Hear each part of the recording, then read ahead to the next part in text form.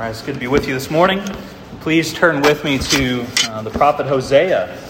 And we're going to be in Hosea chapter 11 this morning. We'll pick up in our series in Philippians next week. But this morning I want to read for us and consider Hosea chapter 11. And I'll read for us the first 11 verses of the chapter. So please turn there with me, look there with me now. Let's hear from God's word. From his prophet Hosea chapter 11, beginning in verse 1. When Israel was a child, I loved him, and out of Egypt I called my son. The more they were called, the more they went away. They kept sacrificing to the Baals and offering and burning offerings to idols. Yet it was I who taught Ephraim to walk. I took them up by their arms, but they did not know that I healed them. I led them with cords of kindness, with the bands of love, and I became to them as one who eases the yoke on their jaws, and I bent down to them and fed them. They shall not return to the land of Egypt, but Assyria shall be their king, because they have refused to return to me. The sword shall rage against their cities, consume the bars of their gates, and devour them because of their own counsels. My people are bent on turning away from me. And though they call out to the Most High, he shall not raise them up at all. How can I give you up, O Ephraim? How can I hand you over, O Israel? How can I make you like Admah? How can I treat you like Zeboim? My heart recoils within me. My compassion grows warm and tender. I will not execute my burning anger. I will not again destroy Ephraim. For I am God, and not a man, the Holy One in your midst. And I will not come in wrath. They shall go after the Lord. He will roar like a lion when he roars. His children shall come trembling from the west. They shall come trembling like birds from Egypt, and like the doves from the land of Assyria. And I will return them to their homes, declares the Lord. Let's pray. Heavenly Father, Almighty Lord, Yahweh God, we pray now as we have heard from your prophet Hosea, these wonderful words, these words of firm and fierce rebuke, but also these words of tender, undeserved, amazing, gracious love. Spirit, as we have heard the word read, now would you work through the word preached? May I decrease, may you increase in our eyes and in the eyes of all here and in our hearts. Bless the preaching of your word now, Lord, we pray. In Jesus' name, amen. Well, we just prayed earlier at the end of our pastoral prayer. We start that prayer always the same. Our Father in heaven. And God is Father. It's one of the most important, it's one of the most prominent themes in all of Scripture. And really its importance cannot be overstated. And that's one of the reasons we wanted to consider this passage this morning. Because we pray to our Father. We don't pray to any kind of aloof deity. We don't pray to some unknown God. But we pray to a loving Father. A Father who desires to hear from us. Who receives our petitions and our prayers with joy, with grace, and with mercy. But how can this be? Now that's the question we want to consider. That the God of all creation, the maker of heavens and earth, that the God of all the universe, how can He, this holy, perfect, righteous God, how can He be our Father? And maybe this is something that you struggle with. This is sometimes a common struggle with this idea of God as Father, and perhaps your relationship with your earthly father has made it difficult for you to relate to God as a Father. And maybe you're angry with God, or maybe you don't trust God, or perhaps you have a guilty conscience, and your conscience is telling you, even this morning, is saying, how could God love me as a Father because of what I have done? There's no way that He could really love me in this way. Actually, I'm pretty sure that He would just as soon get rid of me as opposed to welcoming me in with open arms. See, these are the questions and the doubts and the struggles that our passage here addresses. In this chapter of Hosea, it plays out like a story. There's a story in three parts. It's a story of the Father's love for His Son. So how can it be that we can be loved by our Father in heaven? How is it that we know what that love is? How can we rest in that love, have assurance that we are loved and forgiven and redeemed? The Spirit of God tells us how in this story. So before we jump into this chapter, we need to do just a little bit of background. We're jumping right into the end of Hosea. Maybe at some point down the road, we preached one sermon from Hosea. I think it might have been my first sermon or second sermon ever when I was here. Maybe sometime down the road, we'll go through the whole book at one point. But right now, we're jumping into this chapter. And this book, and this chapter as well, this book, maybe more than any other book in our Bibles, juxtaposes God's judgment and God's mercy so beautifully together. We see God's verdict over His people, His verdict of judgment on them in chapter 4, verse 1. It's a summary kind of statement. And it says that there was no faithfulness, no steadfast love, and no knowledge of God in the land. This is the summary statement of what Israel had become.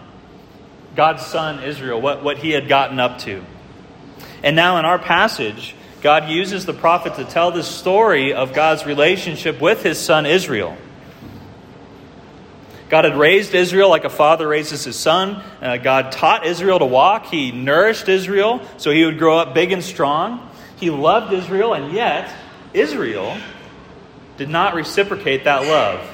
And instead, when the son grew up, the father came to find that he had no faithfulness, that he had no steadfast love, and that he had no knowledge of God. He had lost that knowledge of God as Father that was there in the beginning.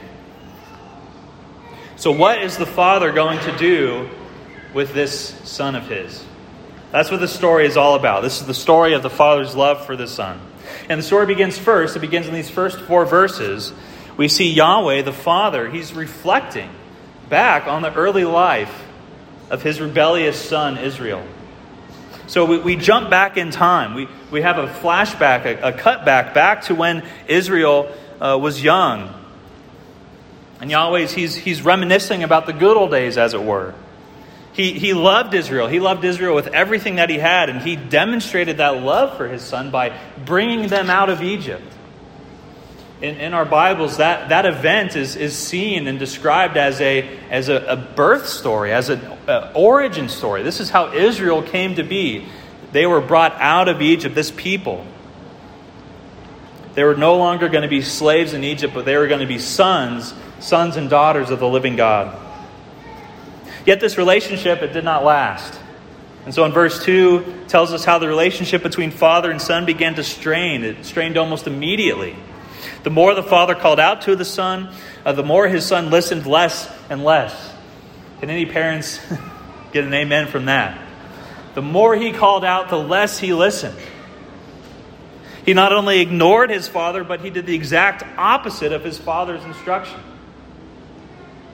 The father lovingly spoke to them. I am the Lord your God. I am the God who brought you out of Egypt. I saved you. I made you my people. And now, therefore, here's what I require of you.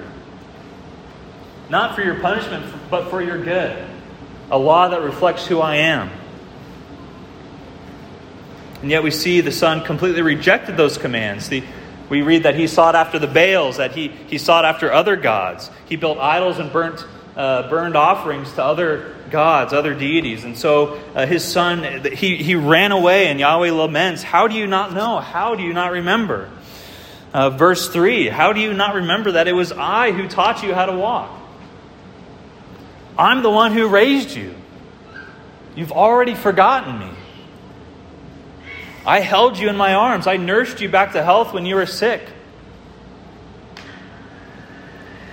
Verse 4, it continues this imagery of a loving parent caring for this difficult child. This verse 4, it has caused some commentators, some translators difficulty.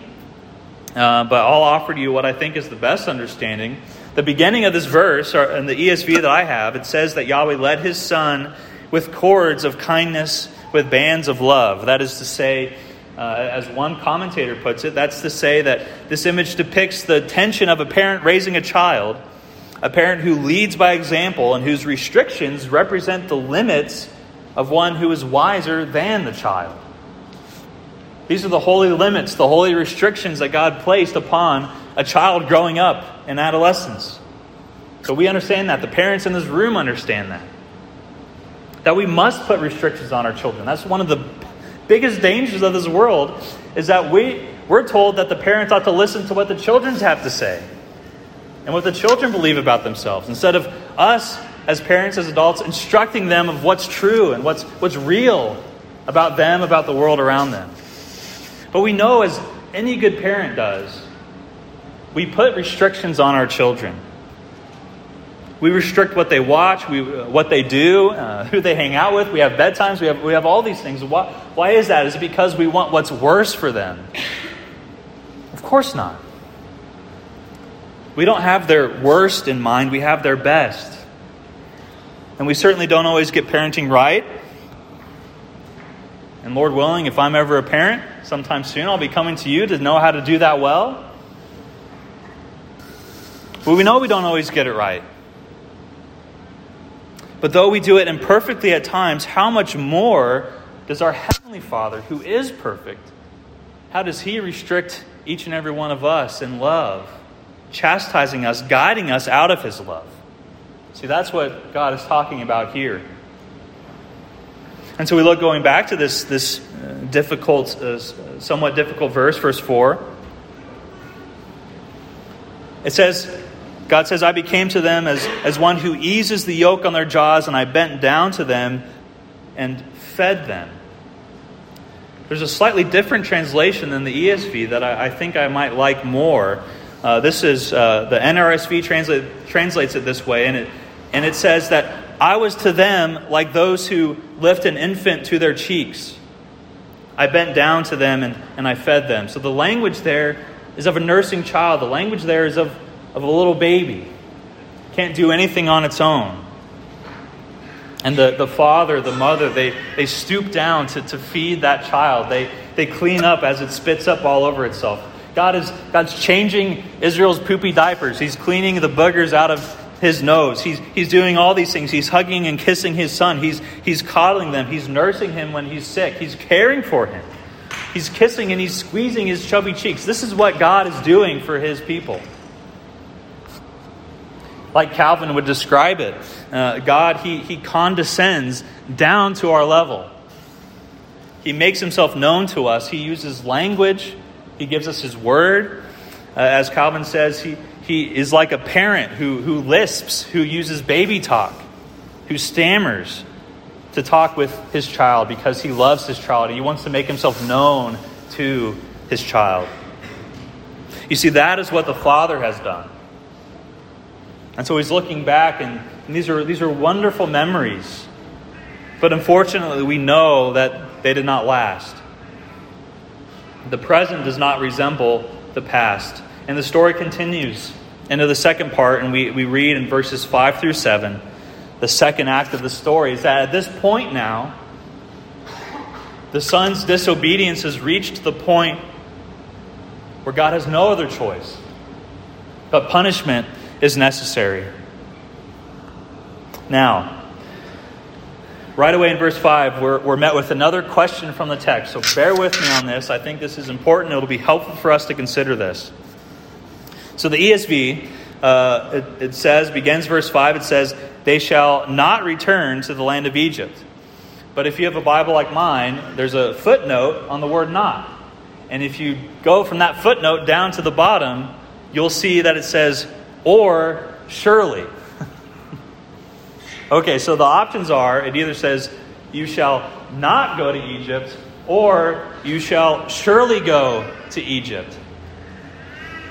Now, you can't get more opposite than yes and no. All right, so which of these two is it? Will they surely be going back to Egypt, or will they not be going back to Egypt? And the answer is yes. The answer is both and. And that's the point being made here. We have this holy ambiguity, as it were, that they are not returning to the geographical area of Egypt. They're not returning to that specific land. But they are, however, going to return to what their life was like when they were in Egypt. That is, Israel is going to be a slave, not a son, but a slave once again. And this time at the hands of the Assyrians. Assyria shall be their king, Hosea says. It is as if they were returning to Egypt because the Lord their Father is raising up Assyria to conquer them. And the simple reason that Hosea gives is because they have refused to return to me. And so I will send them away that they might eventually, finally, one day, truly return. When the Father brought his son Israel out of Egypt, he brought him to the foot of Mount Sinai. That's where he met with them there. And when he went into the land of Canaan afterward, he conquered it. Israel willingly agreed to the terms of the covenant. And so with his words, Israel was the obedient son, but with his actions, he has abandoned his father.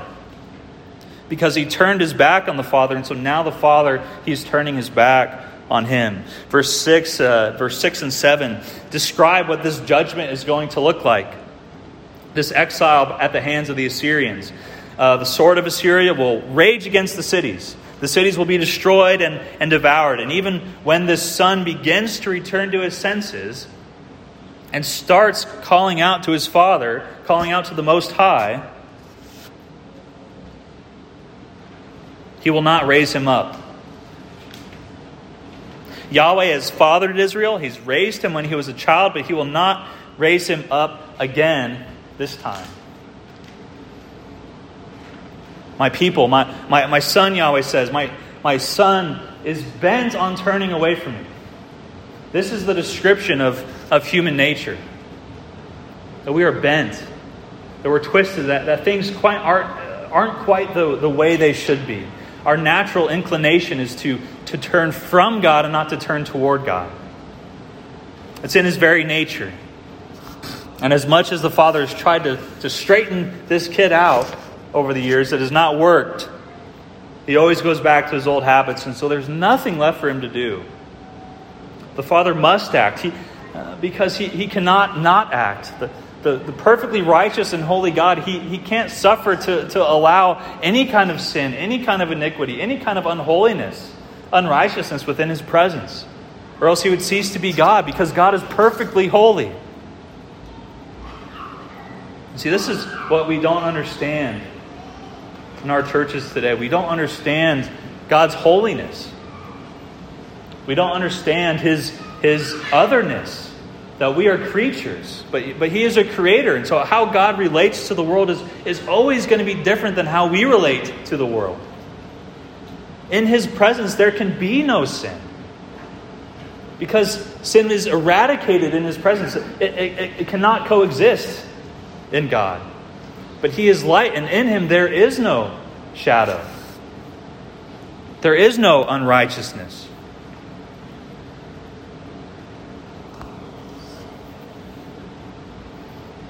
But that can be very convicting for us. It can be very sobering for us. And so, like I said at the beginning, maybe you're struggling with sin in this morning, and maybe you do feel the weight of it, and maybe you're wondering, maybe you're asking yourself, how can God love me? How can God be a father to such a wicked sinner as I am?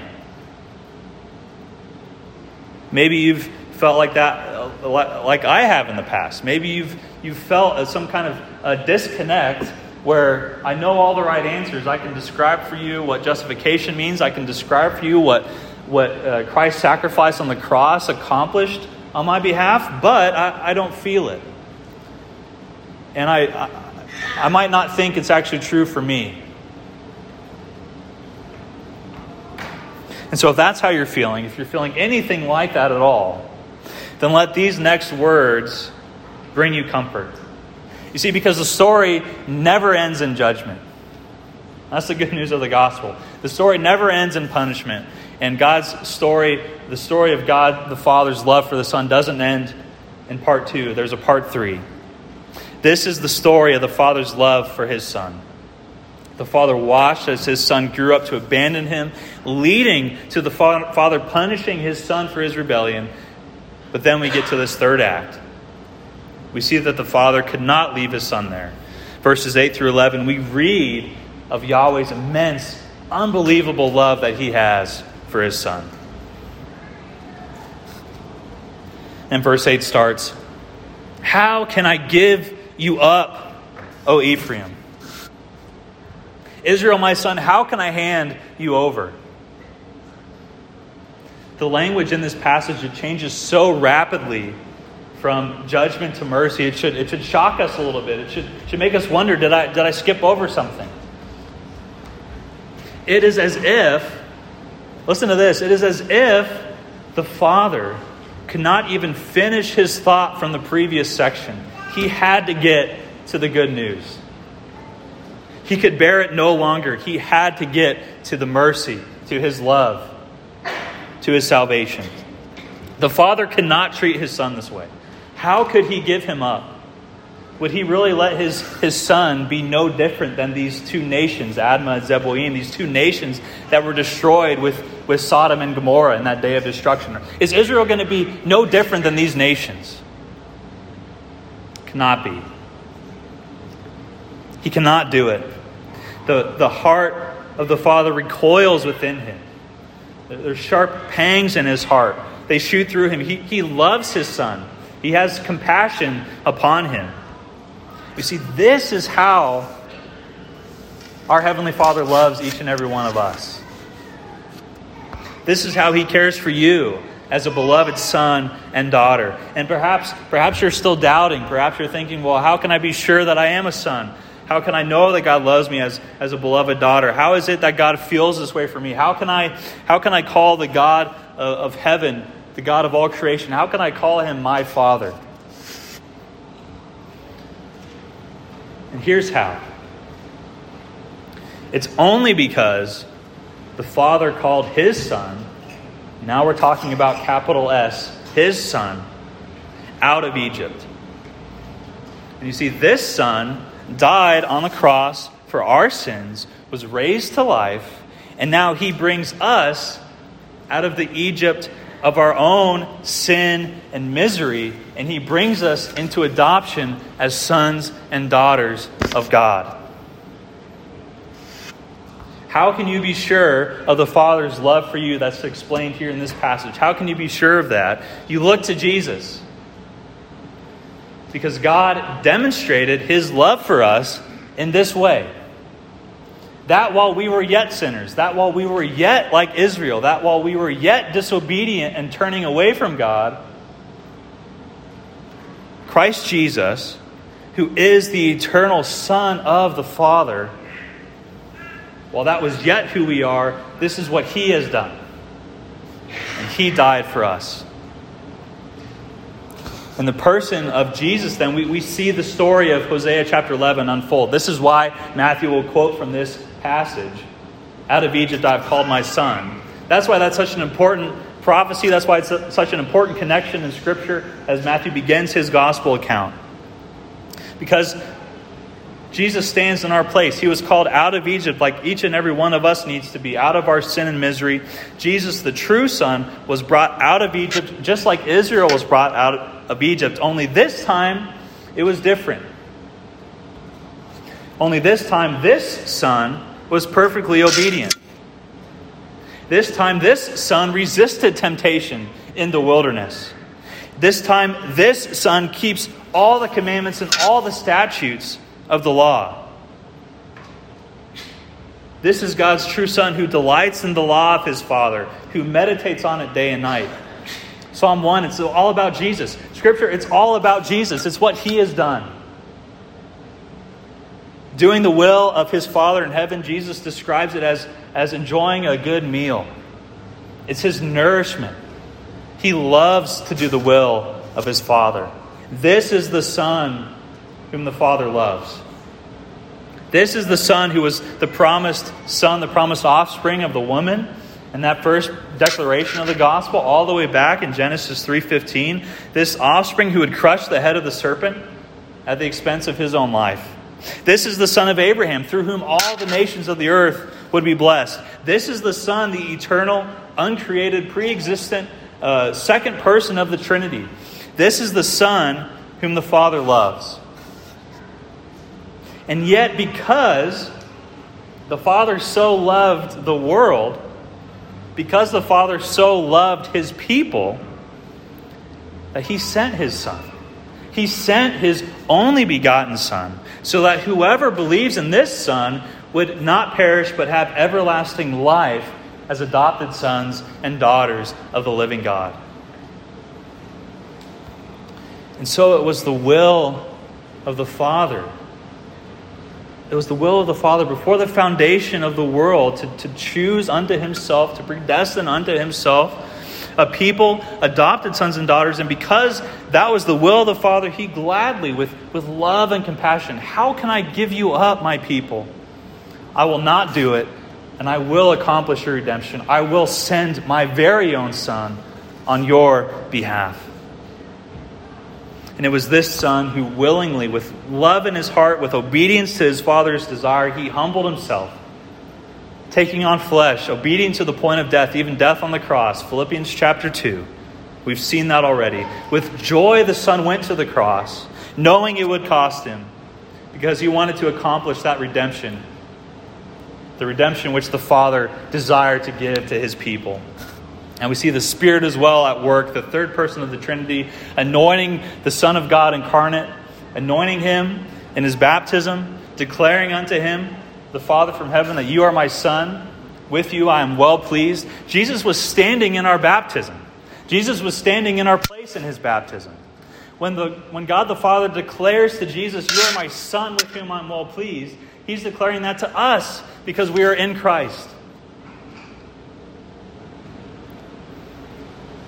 And in order that this Son would be a great high priest for us, able to sympathize with all of our weaknesses, it pleased God the Father and the Spirit immediately, Mark's Gospel says, immediately after his baptism.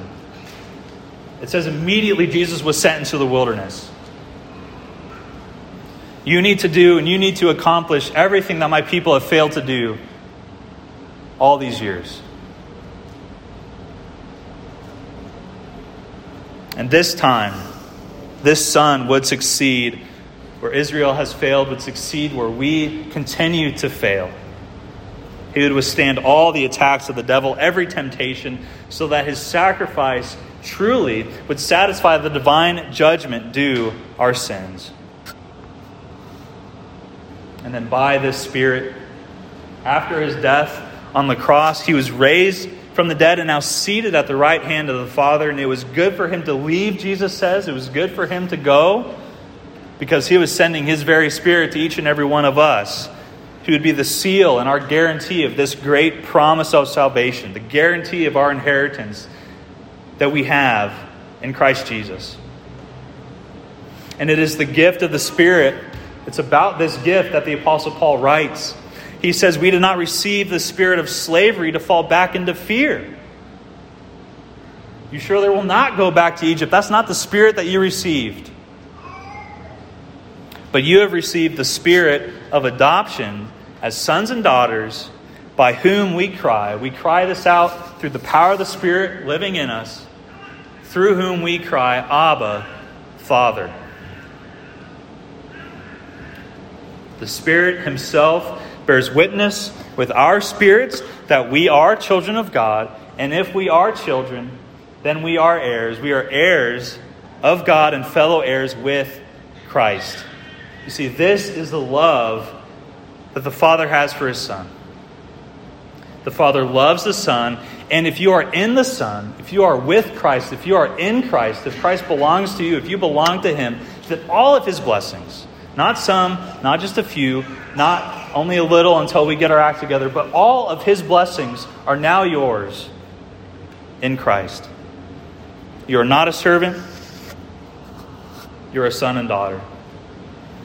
And if the Father did not spare his very own Son, will he not also give us all things? I absolutely love that verse. I need to remind myself of that every single day. Will he not also give us all things? will he not add all things to it after he's already given the most difficult thing to give, the most costly thing to give? Will he not give us all things as well? That is the Father's love for you. All whom the Father has given to his Son, he will by no means cast out. And so if you are in Christ, you can know that you are loved of the Father. That does not mean that we're perfect.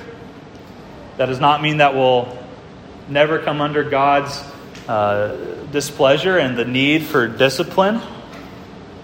It's actually quite the opposite, but we know in Scripture that God disciplines those whom he loves. And we receive his chastisement as a mark that we truly belong to him. He will never leave us. He will never forsake us. Verse 8 is said to us.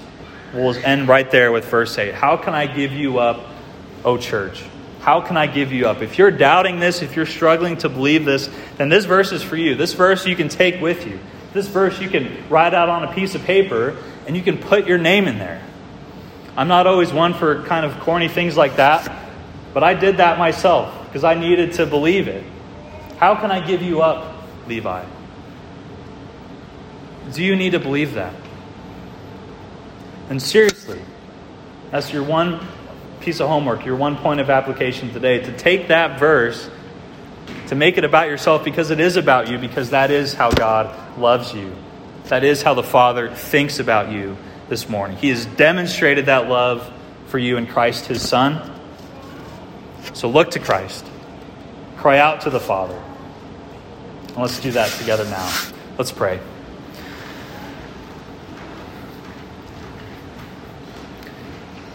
Heavenly Father, we give you praise that you have blessed us in Christ, your beloved Son, with every spiritual blessing.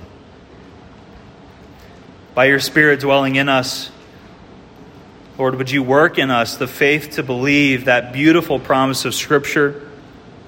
See what kind of love the Father has given to us, that we should be called children of God, and so we are. For those of us in this room struggling to believe that is true, would you do that work in their hearts this morning? Would you impress upon them this beautiful truth that your heart recoils within you and says, how could I give you up? I love you too much. May we believe it this morning, Lord Jesus. Thank you for all that you have done. It's in your name that we pray. Amen.